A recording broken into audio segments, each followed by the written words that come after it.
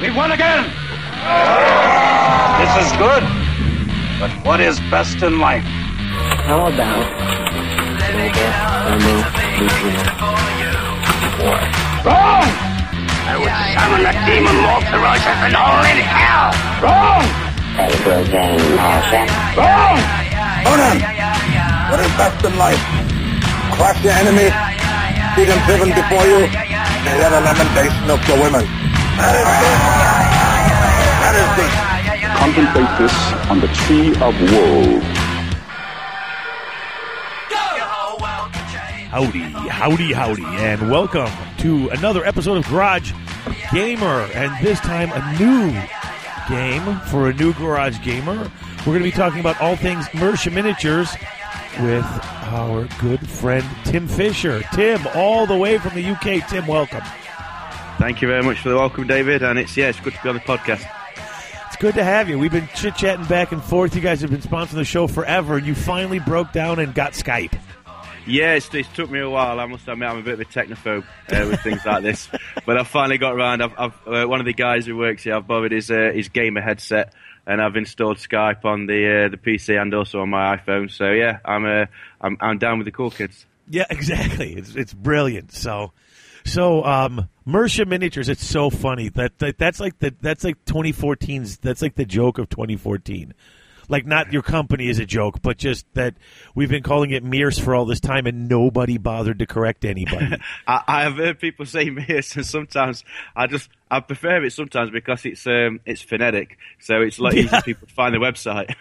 Well, we did get an email from a guy who he's like, listen, you need to spell it. Like, even when we were doing Mears, he's like, because I don't go to your website to look that stuff up, I'm not going to go look it up, so if you don't spell it, I'll never find it. So we started spelling it on the... Like you noticed in the beginning when we mentioned them, we spell it. Now we definitely spell it. It's Mersha, spelled Mears, M-I-E-R-C-E. Yep. But, man, oh man, so you guys have just started a new Kickstarter. Yeah, that's right. We've just launched the Bane Beast Kickstarter, and this is more of a pet project of mine, more of a personal thing that I wanted to do for some time. And this is your fourth Kickstarter. Yeah, but this isn't. The other Kickstarters are for the Darklands war game, which is me. That's the brainchild of my boss, Rob, who runs the company. But this right. Bane Beast Kickstarter, this is more of a personal thing that I've been wanting to do for some time, to take some of the Darklands beasts and take them from the semi-historical setting of Dark Ages Europe and stick them right into a more mental fantasy world. So I can use orcs, I can use elves, and these are things that aren't present in Darklands. So it allows us to just ramp up the high fantasy a little, and also go a bit more madcap than we might normally do because we're not restrained by the semi-realistic world of Darklands. Cool, because I definitely want to talk about this, because Darklands and the setting I found when I got the rulebook, I was like, okay, I like this. I kind of like this.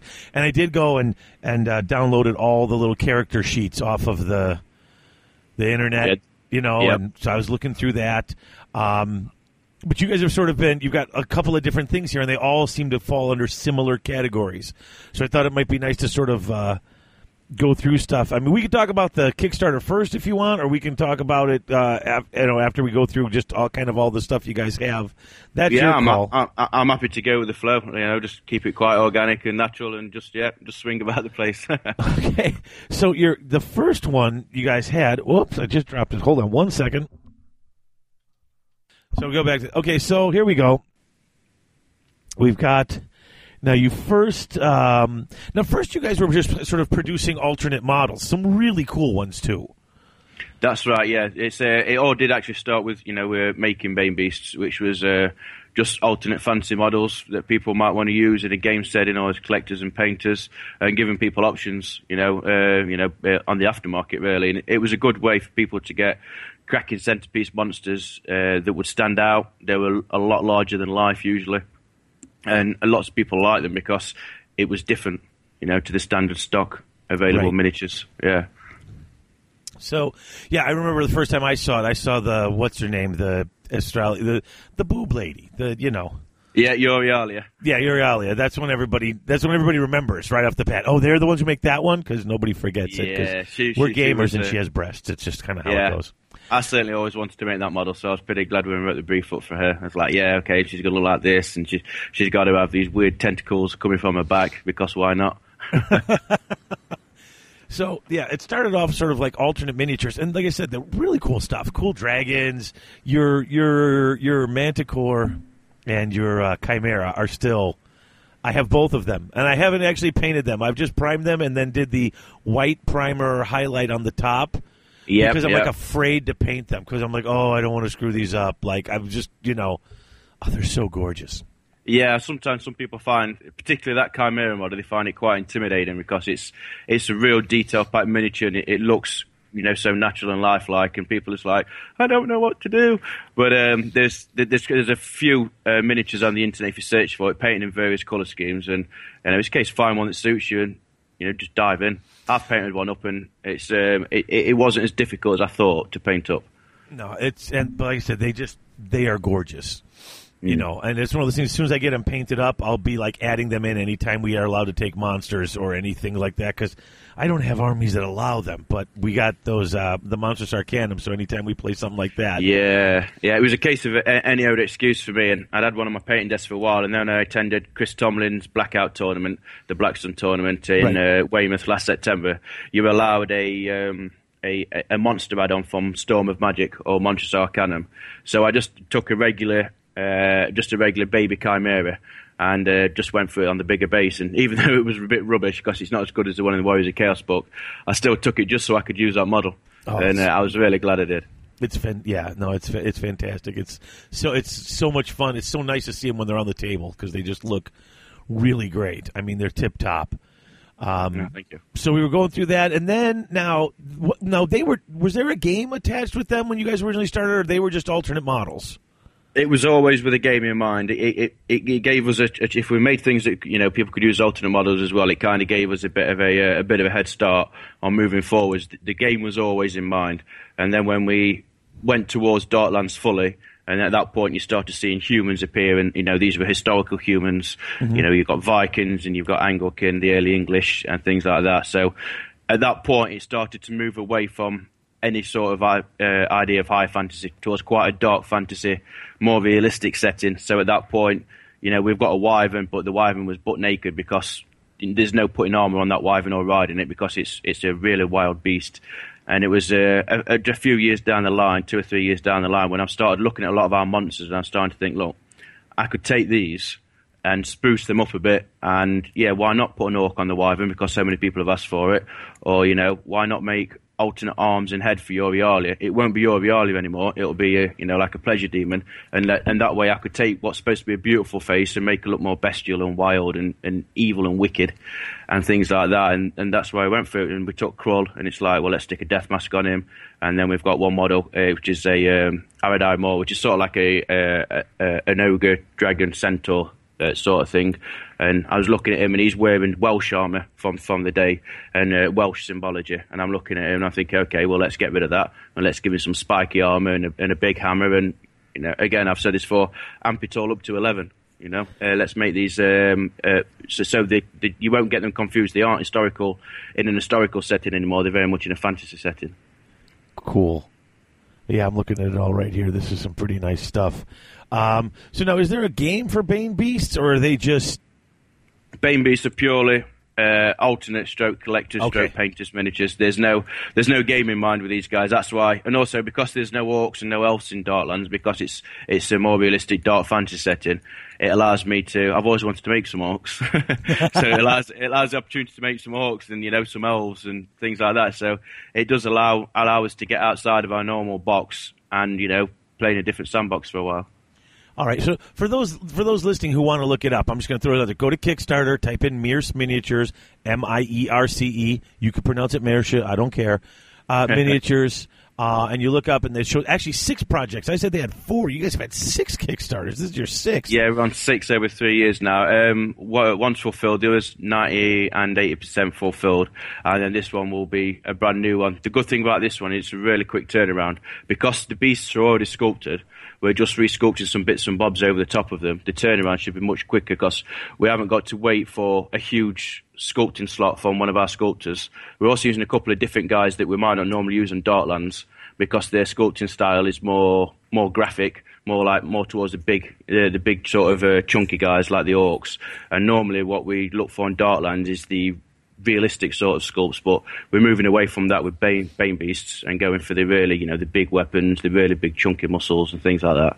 So it allows us to use different guys at a different style and also turn it around a lot quicker, because if you look at that orc on the wyvern, well, the wyvern's already sculpted. We just got to get some guy to sculpt some armour and some chains and some bits and bobs on it and stick an orc on there. It's much quicker turnaround for us. Cool.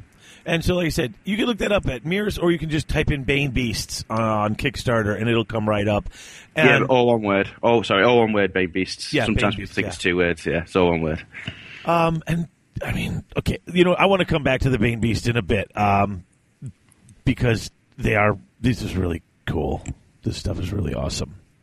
And I've seen most of it, but it's like I'm thinking about ordering maybe that giant, that war guy, what's his name? Getting in for the War Demon. Cool. Yeah. It just looks so awesome. Yeah, he's a big guy. There's some differences on the War Demon for the main cool model. His axe is a lot bigger, and it's a double-headed axe. And a lot of people, some of the feedback we got from the original cool miniature was they didn't like that really long punch dagger that he had. Right. So we've changed it for more, almost like a Wolverine-looking, shorter punch dagger. So it's much shorter, but it's more like almost like Shredder off the Ninja Turtles. Okay, gotcha. Yeah. So it looks a little bit like him. And we've stuck a death mask on him because I always thought he'd look really cool with like a wicked looking helmet. And once he's funded further down the line, and this goes for all the beasts, there's actually a free stretch goal where they'll get free stuff added to them. And for Krull, bit of a reveal, he's going to have another double-handed axe in the other hand, so he's going to be going to battle with 2 huge double-handed axes. And the size of these axes, I mean, each one's probably the size of maybe like a regular ogre miniature or something like that in terms of height. So he's going to look really badass on the battlefield. Oh, nice. Okay. Oh, okay. I can see the differences. It's nice. It's nice that you show us both models, the original. Yeah, if you compare them on the site, you can see where. And also, one thing we've been very keen to do where possible is the new concept art you see for the new version of Krull, so to speak, the War Demon. That's actually a photo of the bare resin. So you can see what the sculpt already looks like, and then we've got the artist to go over the bare resin and in a layered format put it on top. So that is actually a resin photograph you see there of Krull, just with the changes on top. So it's really clear what we're doing, and there's very little. The changes are slightly different in color, so you can see that those are the things you added in. I got it. That's right. Yeah. If you look, you can see the mask he's got on, and the twin blades on his wrist, and the axe are they're different color slightly. How tall is this maniac? 165 mil to the tip of his wings. It's about 100 mil to his eye line. He's huge. So that's like 16 centimeters. So that's like.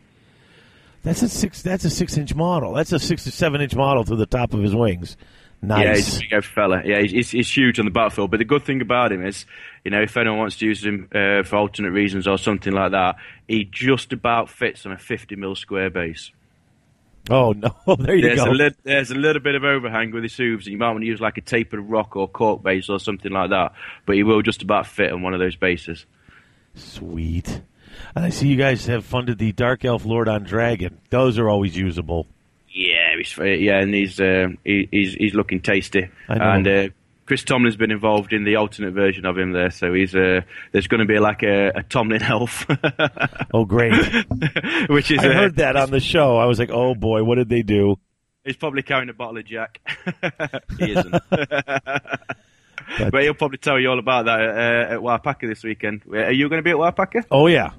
Yeah, I'm under the gun. I'm under the gun. I'm trying to get this display board done, and I don't know what I'm doing, and it's just getting hard. I'm getting delayed. At least you're going. Yeah, exactly.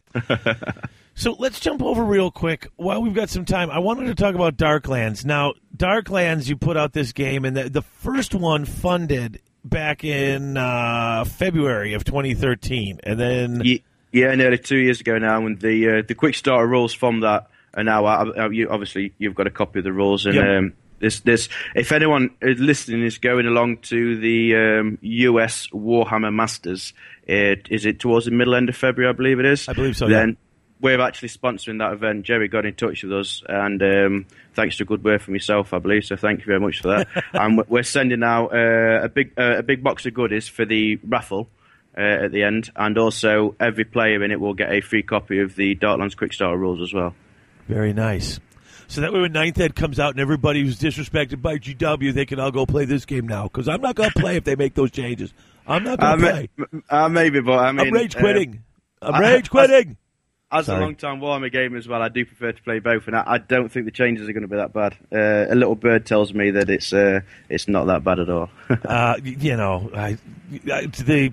The latest episode of Garage Hammer's going up on Thursday, and I kind of lost my mind complaining about just not the new rules, but just about listening to all the doom and gloom. I'm like, blah. Yeah. The minute the bad rumours went out, there was like 8, 10, 20-page threads all over the internet, and then just recently the more tempered rumours have come out by a few more informed sources, and it's just like, look, it's a load of rubbish. They're not squatting anything. It's more of an intro level game that's coming up to get people into the larger games and things like that. And what response does that get? Maybe 20 posts. Oh, okay. Exactly. People don't want to hear good news. They want to hear bad news so they can rage about it. Exactly. It's so silly.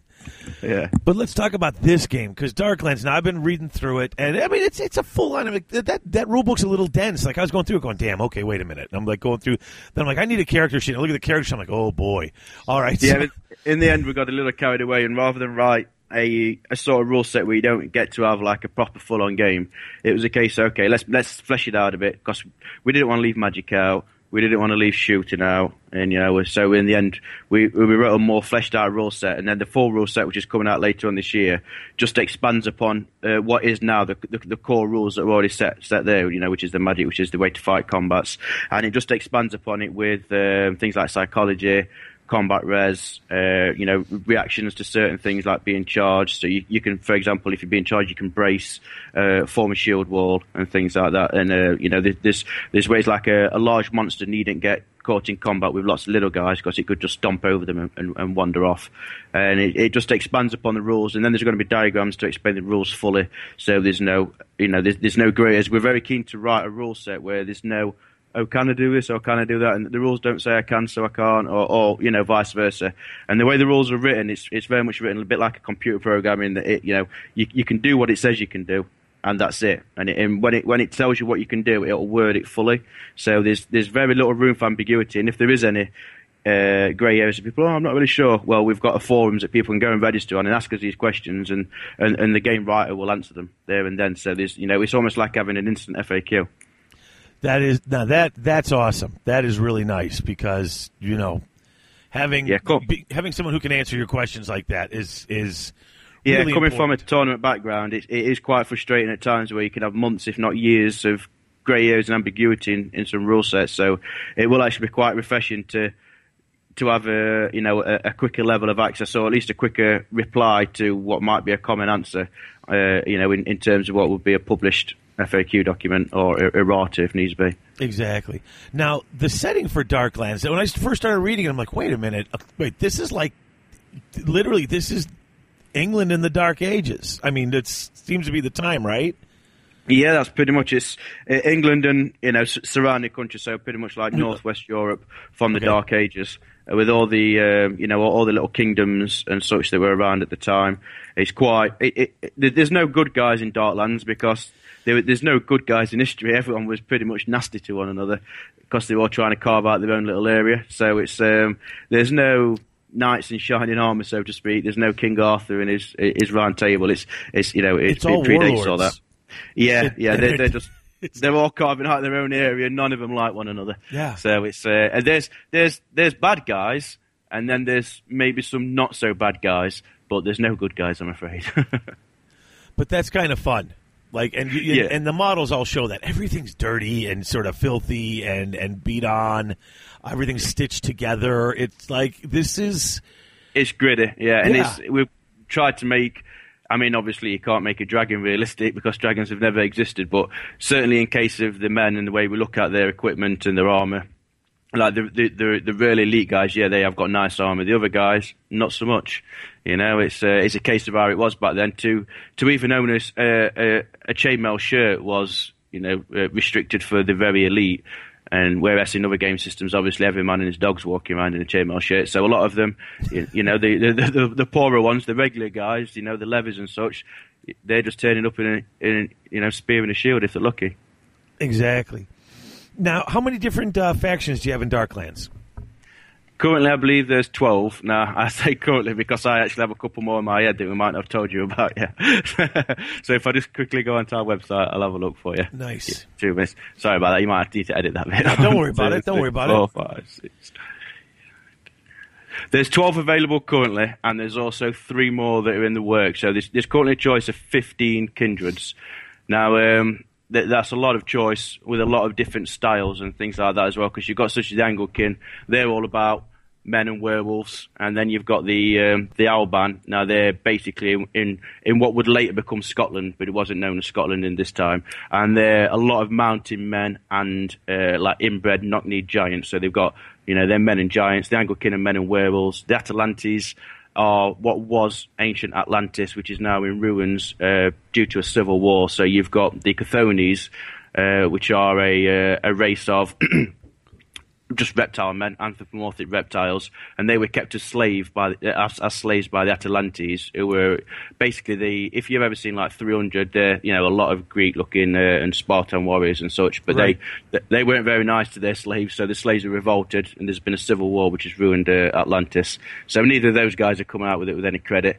You've got such as the Byzanti, which are the Romans, the Byzantine Romans, and they've fallen into devil worship. So that's where Krull comes from. And there's a whole race of these big, hulking, devilish-looking brutes that basically come from hell itself. And the Romans think they're in charge, but they're not.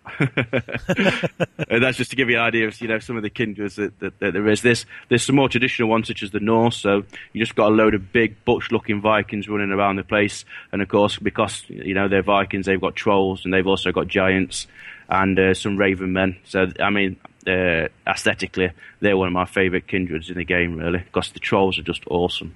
Yes. Awesome models. No, they are. Now, you guys are really nice to us.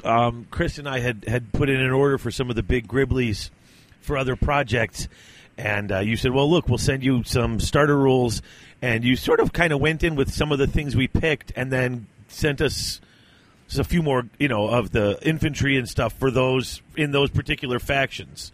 Mm-hmm. So Chris had what's your alias? She's what is it, Yeast or something like? What is that? The Isians. If you think of Parisians, the Isians from that's basically what they are. They're from a city called. There was actually a city in French legend called Keris, which was like a decadent city on the Brittany coast, which according to legend, they fell into decadence, and the sea claimed the city. So basically, these guys are from there. They're the Isians. So she's a decadent, hedonistic sort. Okay, and so now that's not so. Chris picked up a couple of those models. He picked her up because he's using her as an alternate for for Warhammer, and then he picked up a couple other the Yesian infantry, like he said, oh, this will go good with this and this will go good with that. And so you sent him some foot soldiers and some stuff. And I got the guys, and I can't think of their name, that they got the cloven hoofs. They have a beast man-ish. Oh, the Fomarak. Yeah. Yeah, they worship the god Balor, which is an ancient god from British legend, who is basically a nasty cyclops who comes from under the sea and tries to take over Ireland as it comes. He's like the god of snow and ice and sea, and he's basically a nasty sort, and he's got a lot of almost like your prehistoric monsters like mammoths, mammoth men, woolly rhinos, woolly rhino men, goat men. Obviously, your bull men, your minotaurs. So anyone who likes big, fiery, beastie sort of men, that's a kindred for you. And again, they are a really nice kindred. They've also got like ruined warrior types that have imbued with the power of their gods. So you've got big guys in hulking plate mail going around the place, bashing people over their head. Well, I love the big Gribblies. Like I said, I already ordered from you. I already have, like I said, I have the Manticore and the Chimera, and I ordered up that. It was the one dragon. A lot of spiky parts on it. He's down on all fours, big open mouth, almost looks like his head's a skull. I can't think of the name of the dragon, but I ordered him, and I really liked that. The guy that looks like a plague bear with wings, with the. He's a Bane Beast. He's actually my own creation. Yeah, he's called. Yeah, he's. Just let me get his name for you. He's called Nobrot. Prince of the Flies. Yeah, he's a Bane Beast. He's not in Darklands itself. And any model that we think doesn't fit into the setting of Bane Beast, like you're almost your collectors and alternate models. So if they don't feel they don't fit into Darklands, then they go into Bane Beast. And currently there's a range of about 10 of those guys, which are basically your alternate models, your collectors models, and such like. Which is what the Bane Beast Kickstarter is all about, is to expand upon those guys. Because we feel the last 2 or 3 years, with all the attention we've lavished on Darklands, we've forgot about these guys, which were so fondly loved by so many people. So it's about time they got the light shone on them for a while. Well, I got a bunch of them, and then, like I said, I got the you said the Fomorix, and those are some sweet models. Like I looked, I'm like, wow, these guys are kind of thin. Like they're not big and chunky, but I was looking at the detail, and I was like, oh wow, these guys, I really liked them. I'm like excited. I'm like, oh look, you sort of picked a faction for me, and it totally worked because like Chris and I didn't know it was coming, and I'm like, well, these guys are the Esians, and they match up with the model you already got. So you take that, and I'll take this other stuff. And I didn't even realize that the Lord of the Flies wasn't part of it because he has cloven hoofs too, on his, instead of feet. And he got the fur on the bottom, so I was like, oh, maybe he's one of these guys. I didn't go through all the sheets that I downloaded. I was at work. I just printed them all off. It took forever, but I just printed off all the the character sheets, and I haven't had time to roll through them all yet. But he's a beauty too. Yeah, no, bro. Yeah. He's actually a conversion from several of our Darklands kits to form a Bane Beast almost, and then we moulded him up and made a cast of him, and then showed him a few people, and they were like, well, I'd buy that, so we stuck him on sale, and from that people have bought him, so all the power to him. I've got a Nurgle army kind of sitting in the wings waiting to be made, and I was like, I could use that as a Nurgle Demon Prince, or I could use that technically as a Great Unclean one if I wanted to, since it's actually the actual more of a size of a Great Unclean one than the actual Great Unclean one. Yeah, people. I mean, he's a steady seller, so I can only think that people have got some reason to buy him. I love it. I showed that. I'm like, Chris, this is what I'm getting. And then you guys sent me a giant. Dude, your giant rocks. He is a giant as well. There's so many giants out there that aren't giant. There's nothing giant about them. They're basically a big ogre, or they're maybe twice the size of an ogre or something like that. Our giant, he's a giant. Yeah, he's big. He's thick. He's bulky. Yeah, I remember when I was a kid and there was the old metal giants from playing Warhammer, and I was like, they're just not big enough. There was the really ancient one, but nobody could get it anymore. And since then, I remember at the start of 6th edition, I was actually working at Games Workshop at the time, and the studio guy sent down the Perisculpt, the giant that came out at the start of 6th edition that's carrying like a club with a tombstone on the end, and had the Crouching Empire guy at his feet. And I remember thinking, he's an awesome model, but he's not giant. There's nothing giant about him. So when we wanted to put a giant into Darklands, we just sat down and said, okay, let's make a giant.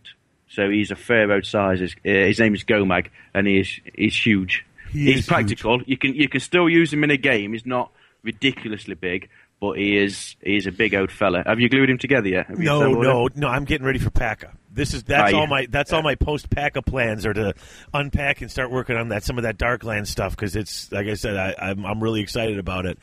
But once you get him assembled, you'll see just what a big old fellow he is. Well, I opened it up and just sort of held the pieces where they would go, and I'm just like, not only is he huge, but he's thick. Like a lot of the giants, like even the GW giant, they got sort of the thinner arms, and they got that weird face that looks like that guy Sloth from the Goonies. Yeah, they just look like they've got like they got brain damage or something. They always got that sort of.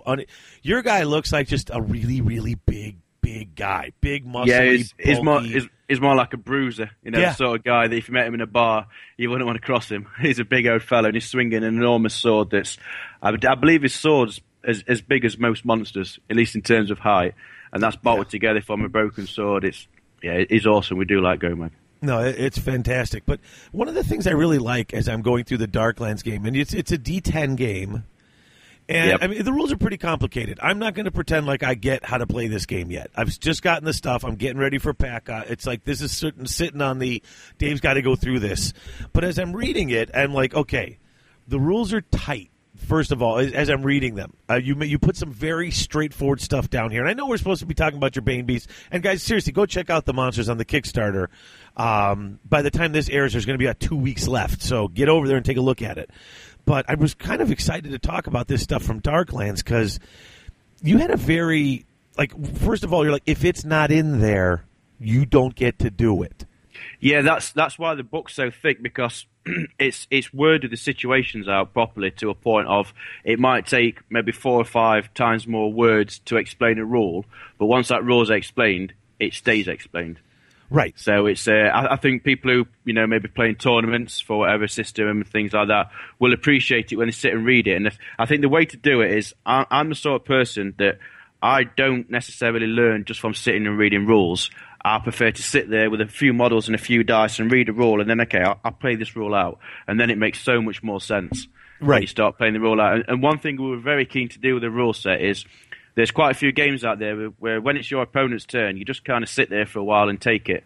And it's a bit, the interactivity isn't there. So this is it's an alternate activation system where you make an activation, I make an activation, you make an activation, rather than one of us having an entire turn to ourselves where the other guy kind of just sits there and takes models off. Right. It's more of an alternate thing. And then I will roll to hit you. And then when I roll to hit you, you roll to see if you can parry any of those hits, knock them to one side. And if you fail to, the hits that you fail to parry, well, I get those dice back, and then I'll roll to see how much damage I do on you. So it goes back and forth as well. So with the interaction. So it's like, I've hit you. Okay, well, I'll see if I can bounce stuff. Yeah, I bounced off. Okay. But you didn't bounce those dice off, and okay, and I've done this many wounds and things like that. So there's a bit more interactivity going on, and also because the alternate activation system that we've got, there's, you're only waiting like 5 minutes at most until it's your turn to move something and your turn to kill something. See, and I get the whole I take my turn, you take your turn thing for games that are really gearing towards tournaments. I understand why War Machine, it's like my whole turn and you don't do anything. I get that. But it's also, that's not my favorite way of playing. Like, I really like Kings of War, but it's the one thing in Kings of War that when we're playing, the nice thing is Kings of War moves so quick that even if you don't have your turn, they do their whole turn, it usually only takes about maybe 10 minutes tops. But, I haven't played. I haven't played Kings of War, but I know from being a keen War Machine player a few years ago and playing in a few tournaments that it's kind of there isn't so much the interactivity or any sort of social side to the game. It's more of a case of, right, you sit there and I'm going to really hammer you, and then it's your turn to do the same to me. And it's a bit like you sit there for half an hour, and the only thing you do is just remove models. And I do prefer the way. Where we do it, and there's a few other games to do it where it's a bit more. I agree. I prefer it too. It may not be as time. You may not be able to control the length of your game as much. I'm just saying, because but as soon as you start interacting, and that's the fun of the game. But as soon as you start interacting with stuff, then you start BSing with people, and you're making jokes, and suddenly your 2-hour game's 220 because we were kind of screwing around and having a laugh here and there. But the game becomes a story. The game becomes a story rather than what happened in your game. Oh, we took all my models off. What happened in your game? Well, I did this, he did that. There's a bit more of a you come away from it. And you haven't just been hammered by that one crucial turn where you could do nothing and everything just rolled over. At least you get to intervene. And it does open up a wealth of different tactics because you know that you can't move all of your models at once with very little consequence. And then it's his turn to move his models all at once. The tactics that open up is much more chess-like in that you have to think a few activations ahead because I'm going to activate this, and I think he'll likely activate that as a counter, and then, I need to do this, and you really find yourself thinking about that unit that you're actually planning to activate 4 or 5 activations time. Yeah, do I want to save it or do I want to go? Because if I go now, he's going to sit until the end of this turn. And see, that's kind of why I liked. I mean, it's like I'm like reading the rules for your game, and I like the setting. I really love the setting, but it's why I'm not a big skirmish game player. I mean, everybody who knows and listens to the show. I mean, I love Warhammer. I love Kings of War. I like having big, huge blocks of models. But when I do play a skirmish game, it's like Malifaux, where we're taking that alternate activation, where we're having it, where there's a much more interactive. And it's one of the things that I liked about Darklands is the alternating activation. Yeah. I'd also say in terms of the way Darklands plays, is it plays, even though you're on round bases and there's typically less models than you might get in a mass combat game, it plays a lot more like a combat game because of the sheer amount of dice you roll and the way damage is marked, and you are in units and the units can be quite large. It does become, it's a blend of a skirmish game and a mass combat game, especially with the way the activations work and the way the musters are formed.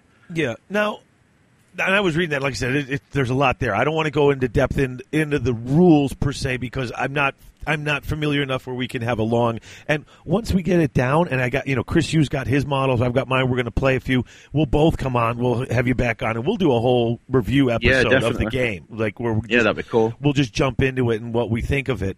But how many models? Between the two of us, we've probably got about 8 or 10 models per side with us.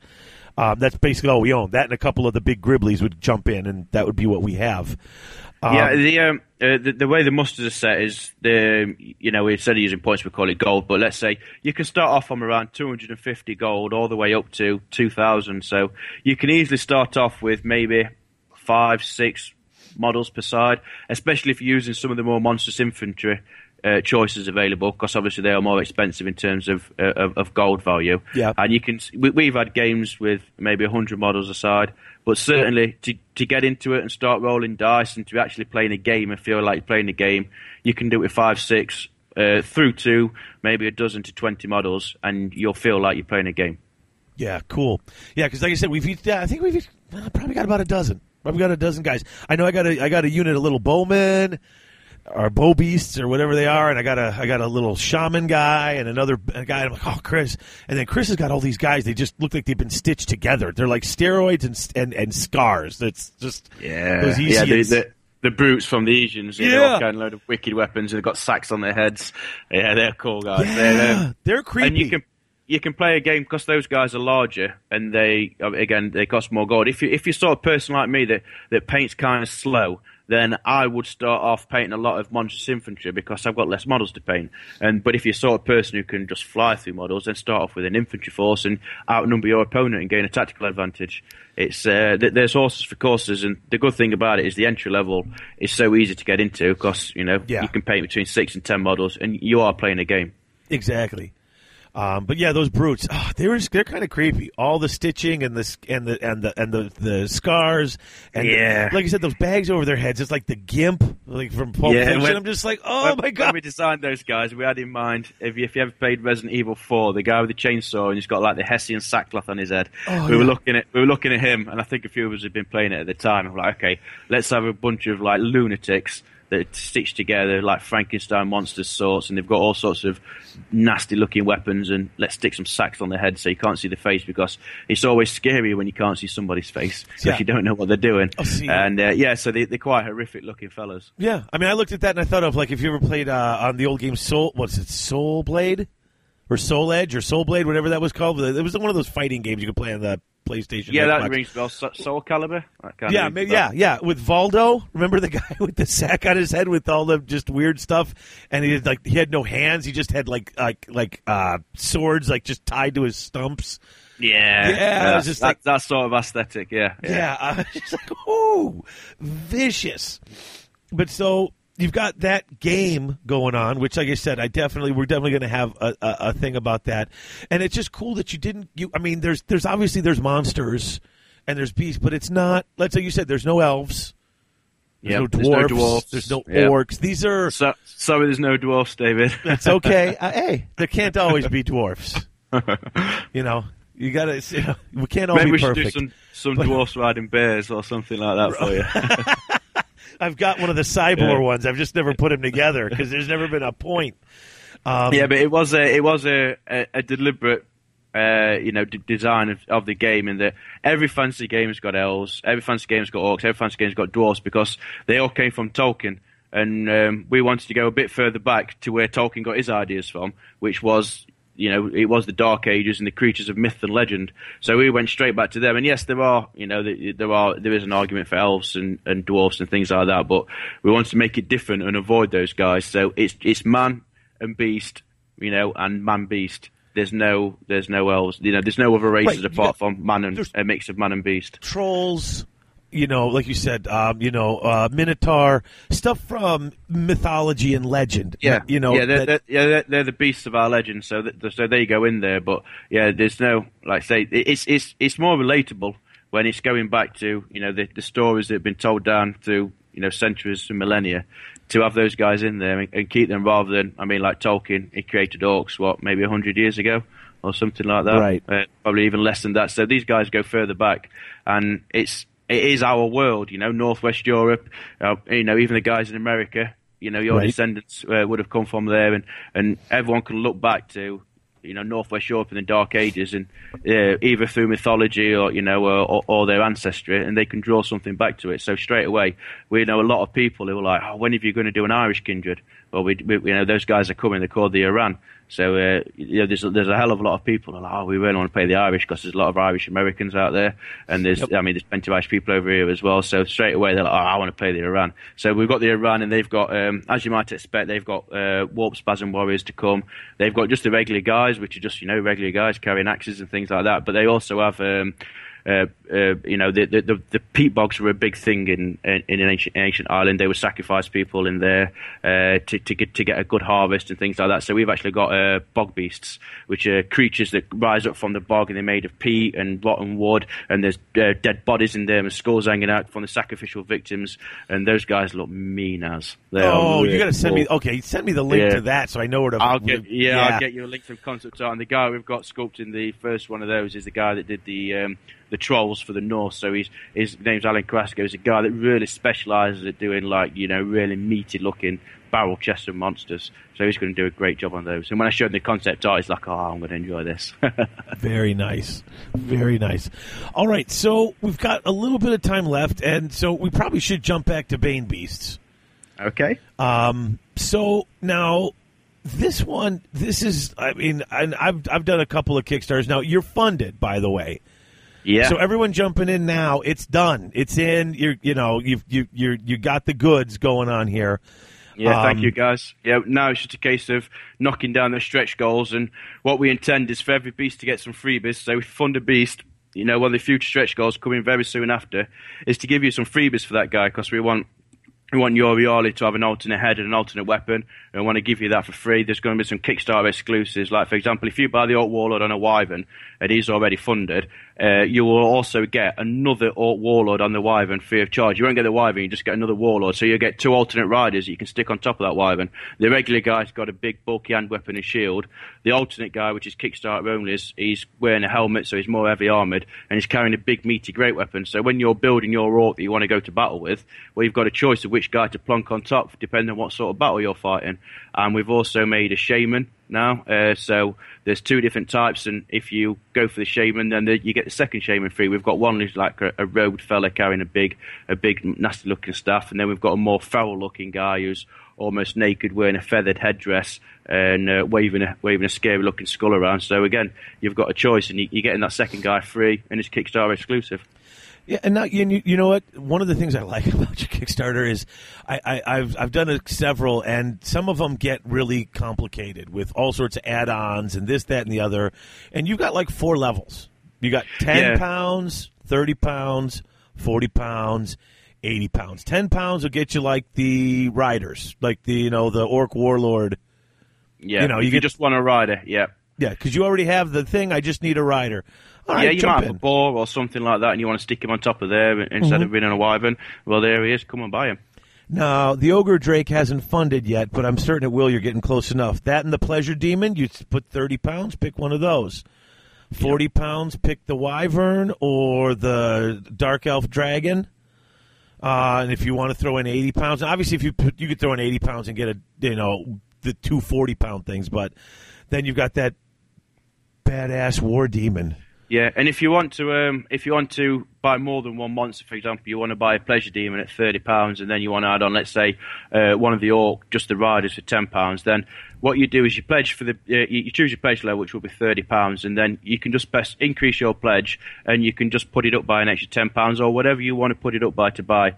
And also I understand a lot of your listeners will be in America, and 50% of our customers actually are from America. So thank you guys, thank you for keeping us going.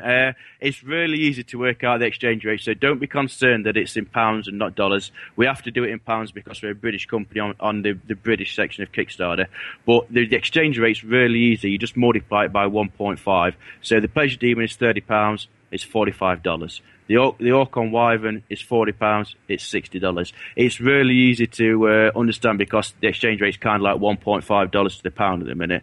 So it makes it really easy for you guys. So you're not like, oh, so what's a pound worth again? It makes it really easy. The way the exchange level is actually set at the moment. Nice. And we're doing our best to keep the Kickstarter as easy and simple to understand as possible. It basically goes on the level of, there's a beast. Once the beast is funded, we're going to give you some free stuff and maybe an optional rider, like in the case of the Wyvern. There's, the Pleasure Demon. When she's funded, she'll get free stuff. There's the Dark Elf Lord. Well, when he funds, we're going to give you a different rider that's going to go on the top. We're going to get him to you free of charge as soon as we're at that free funding level, and we're just going to keep doing that all the way through. So you'll get a beastie, and then you'll get some free stuff. And let's keep knocking them down. And the further we go, the more beasts you can see. And we've got some wonderful, wonderful concepts to show you guys. So let's keep it going, and because I want to make as many of these monsters as I can. Yeah, no kidding. So right now you've funded the Warlord on the Wyvern, the Shaman on the Wyvern, That's right. and then the extra add-on characters, and you're just shy of funding the Pleasure Demon that we're at right now, I believe. That's right. And once she funds, we'll show off the free stretch goal, and we'll also show off the art for it, so you can see what extra bits you're going to get. And and at that point, people think, okay, yeah, let's push for it. And new backers will come on because they'll see we're close to the goal, and then we just want to keep knocking the goals down all the way through, and we'll keep showing you cool stuff. If I hadn't sold off my whole orc army, I'd buy that. I still have an orc on a Wyvern. Like, I have the other orc on a Wyvern. And I'm looking at this going, I like, because I really like, I think Chris has your Wyvern. He does, yeah. We sent him right at the start of our relationship, didn't we? When we sent you you guys some stuff, and it was at that point, and other people have asked me, and the people have said, why don't you put an orc on this guy? And the answer's always been, well, there are no orcs in Darklands. Well, the answer to that is, well, let's not have that orc in Darklands, let's just make him a Banevy. So it took us a while to get around to because we've been so busy, but we're finally getting there, and there's plenty of people who are happy now. Yeah, and like I said, and it's a simple thing. If you need one of these big monsters, and they're really great, you really need to check them out, folks. I'm not just saying that because they're a sponsor of the show. I'm looking at this. I own a bunch of this stuff, and I'm looking at this going, I think maybe I might jump in on this. I keep looking, and I'm stupid. I keep looking at this Wyvern going, I have a Wyvern. I don't have an orc army. I have no reason to have this other than it looks awesome. Yeah, and if you look on each graphic, there's actually a size comparison to show you how big these guys are, and that's a big old Wyvern. For $60, you're getting easily $100 model. Yes. In many ways, because it is so big. I mean, it's to the tip of its wings. It's 173 millimeters. I know you guys are an Imperial, but that's probably that's 17 centimeters and 30 centimeters in a foot. So it's about 7 or 8 inches. Yeah, so, it's a big old fella, and 100 to the top of the body, and then the wings take it up another 73. Yeah, there's value for money there, and it's the only time to get. We have discounted for the Kickstarter because basically you guys are helping us out. You're making it happen, so the kickback to you is okay. You get it a bit cheaper. You'll get it before anybody else gets it at retail, so you'll get it sent out months earlier than anybody else does before you can actually buy it in the store. And also, there's those free big Kickstarter exclusives. So you pat our backs and we'll scratch yours. Yeah, and the Ogre Drake, I'm looking at that too because that's really sweet. Like. Yeah, he's going to be a real badass model because that's taking what is from our Bithoniad kindred, which is they have to be quite sedate in many ways. He's got armor, but it's not over the top because armor is armor. It's not really as ornate for those guys. But then you look at the Ogre Drake, and this has allowed me to go a little bit further and amp it up, and he's mean. He's covered in spikes. He's got a few scores. He's got an enormous hammer, and he's 100 mil just to the top of his fist, which are above his head. So he's a really big model that you'd probably want to put on a 50 mil square or even a 100 mil a 50 by 100 mil base. And he's got that enormous, massive metal hammer to bring down on someone's head. And I'm sure people can find a use for him in their games. Now, it's based on, you got the little thing here showing it's based on that Arcade Moor. What faction is that? Like that? It looks like he's got like a crocodile head or something like that, almost. Yeah, an alligator head. He's from the Bithoniad, which they've got a few reptiles. They've got dragons, they've got wyverns, they've got jabberwocks in with their bunch. And the Bithoniad are actually the original Britons, and at this point in history, they'd all been pushed into Wales. So they were the original Welsh. That's why a lot of their names are quite hard to understand. They're actually based on an archaic form of Welsh, which is an archaic language in itself. So the Welsh. If anyone knows what the Welsh national flag looks like, it's a red dragon. And it's like that for a reason, because, legend was that here be dragons. So that's why the Welsh have got all the dragon.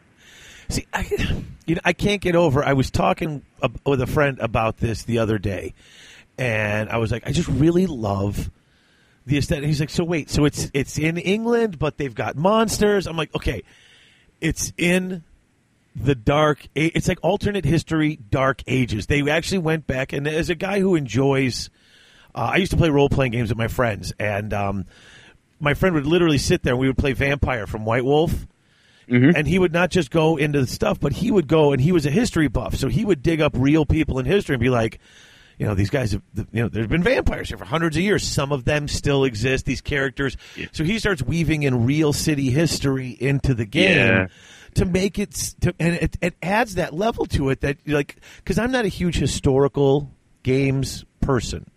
I have nothing against them. I just, that war was already played out, and if I play it out and it turns out not the way it played out in real history, I feel weird. That's one of the reasons. That's one of the problems I have with Lord of the Rings. You can recreate the Battle of the Fen. Well, if it ends in any way other than the way it was written in the book, it's going to seem odd to me. You guys took this. It's semi-historical. Like, if you're a history buff, you can look into that. Oh, this is based on the ancient Welsh, and you got the Irish, and you got the French.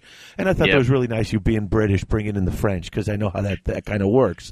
Yeah, well, we had to do it because most of our sculptors are French. So we've got to be nice to those guys and throw them a bone. Nothing against the French. It's just, I'm just all the best sculptors in the world are French. No, they are fantastic. And I've got those videos, the painters, too, the guys with their videos. I don't understand a damn word they're saying, but, man, do those models look nice when they're done. Yeah, there must be something in the wine there, certainly not the water, because they don't drink it. But, yeah, I mean, it's just, this is, it's, and the quick start rules don't have a lot of that fluff. It doesn't have the histories and all that stuff. And that's why I'm really excited for when you guys put out the book, because the fluff is sort of what drives a lot of these games, and when a game comes in, that's what I'm looking at, Yeah, it'd be great to have it all in one place. So there's going to be, a bit of background on each kindred. There's going to be, colour pictures. There's going to be diagrams. There's going to be art, and all those things that get you flicking through a book, thinking, "Oh man, I want to play this game." And I'm excited too. And seriously, honestly, if you're just playing with your friends, you're hanging out at the club or playing in the crypt or the garage or whatever. You've got, like you said, you've got Euralia, and now you've got the Pleasure Demon. Well, you know what? Okay, so Euralia is the character. So if I prefer the Pleasure Demon, I could still play that and say it's Euralia. Who's going to stop me, right? I mean, it's my game. Yeah, that's right. We're not going to kick your door down and take your toys off you. Exactly. So you can mix and match your Bane beasts with your legit, Darklands beasts. You have alternate models for your own game system. That's kind of meta. Straight away, it's the conversion kits, and it's keeping ahead of the zeitgeist, as people say, and just keeping it. Why not? There are models. Why wouldn't you keep making different versions of them in different ways? Sure. It's it would give people what they want at the end of the day, and so many people have asked us to do more Bane Beast sort of things that there's only so long you can ignore them, and why ignore people? Exactly. No kidding, huh? So, listen, we're going to wrap it up here. I know we've barely touched on stuff. I feel like I could sit down and talk for another hour or two, except I got to finish this display board for PACA. No worries. I understand. And the kids are going to get home in 15 minutes from school, so I got to get snacks ready. But it's weird. It's like time travel, because I did all that like 5 hours ago.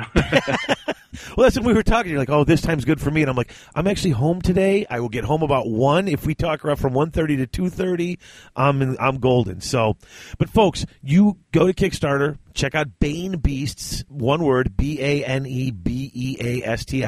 This is going to fund on February 9th. So if you're listening to this and it's not yet February 9th, at least go check it out. And you know what? You can actually click on, if you click on their other projects. You can go back and see the Darklands stuff and all the videos you had for Darklands.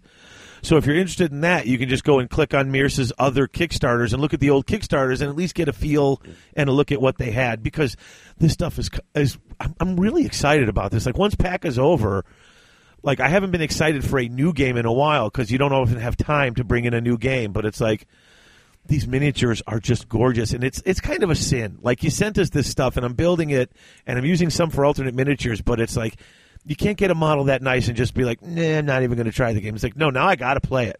Now we got to get it going. Yeah.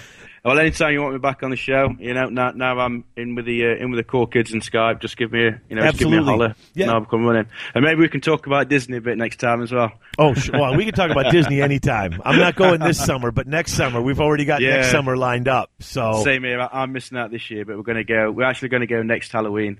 So I'm really looking forward to that. Oh, that is fun. It's the best time to go to Disney World. It's fantastic. Or the week before Thanksgiving. Not Thanksgiving week because it's crowded, but the week before Thanksgiving, it's dead.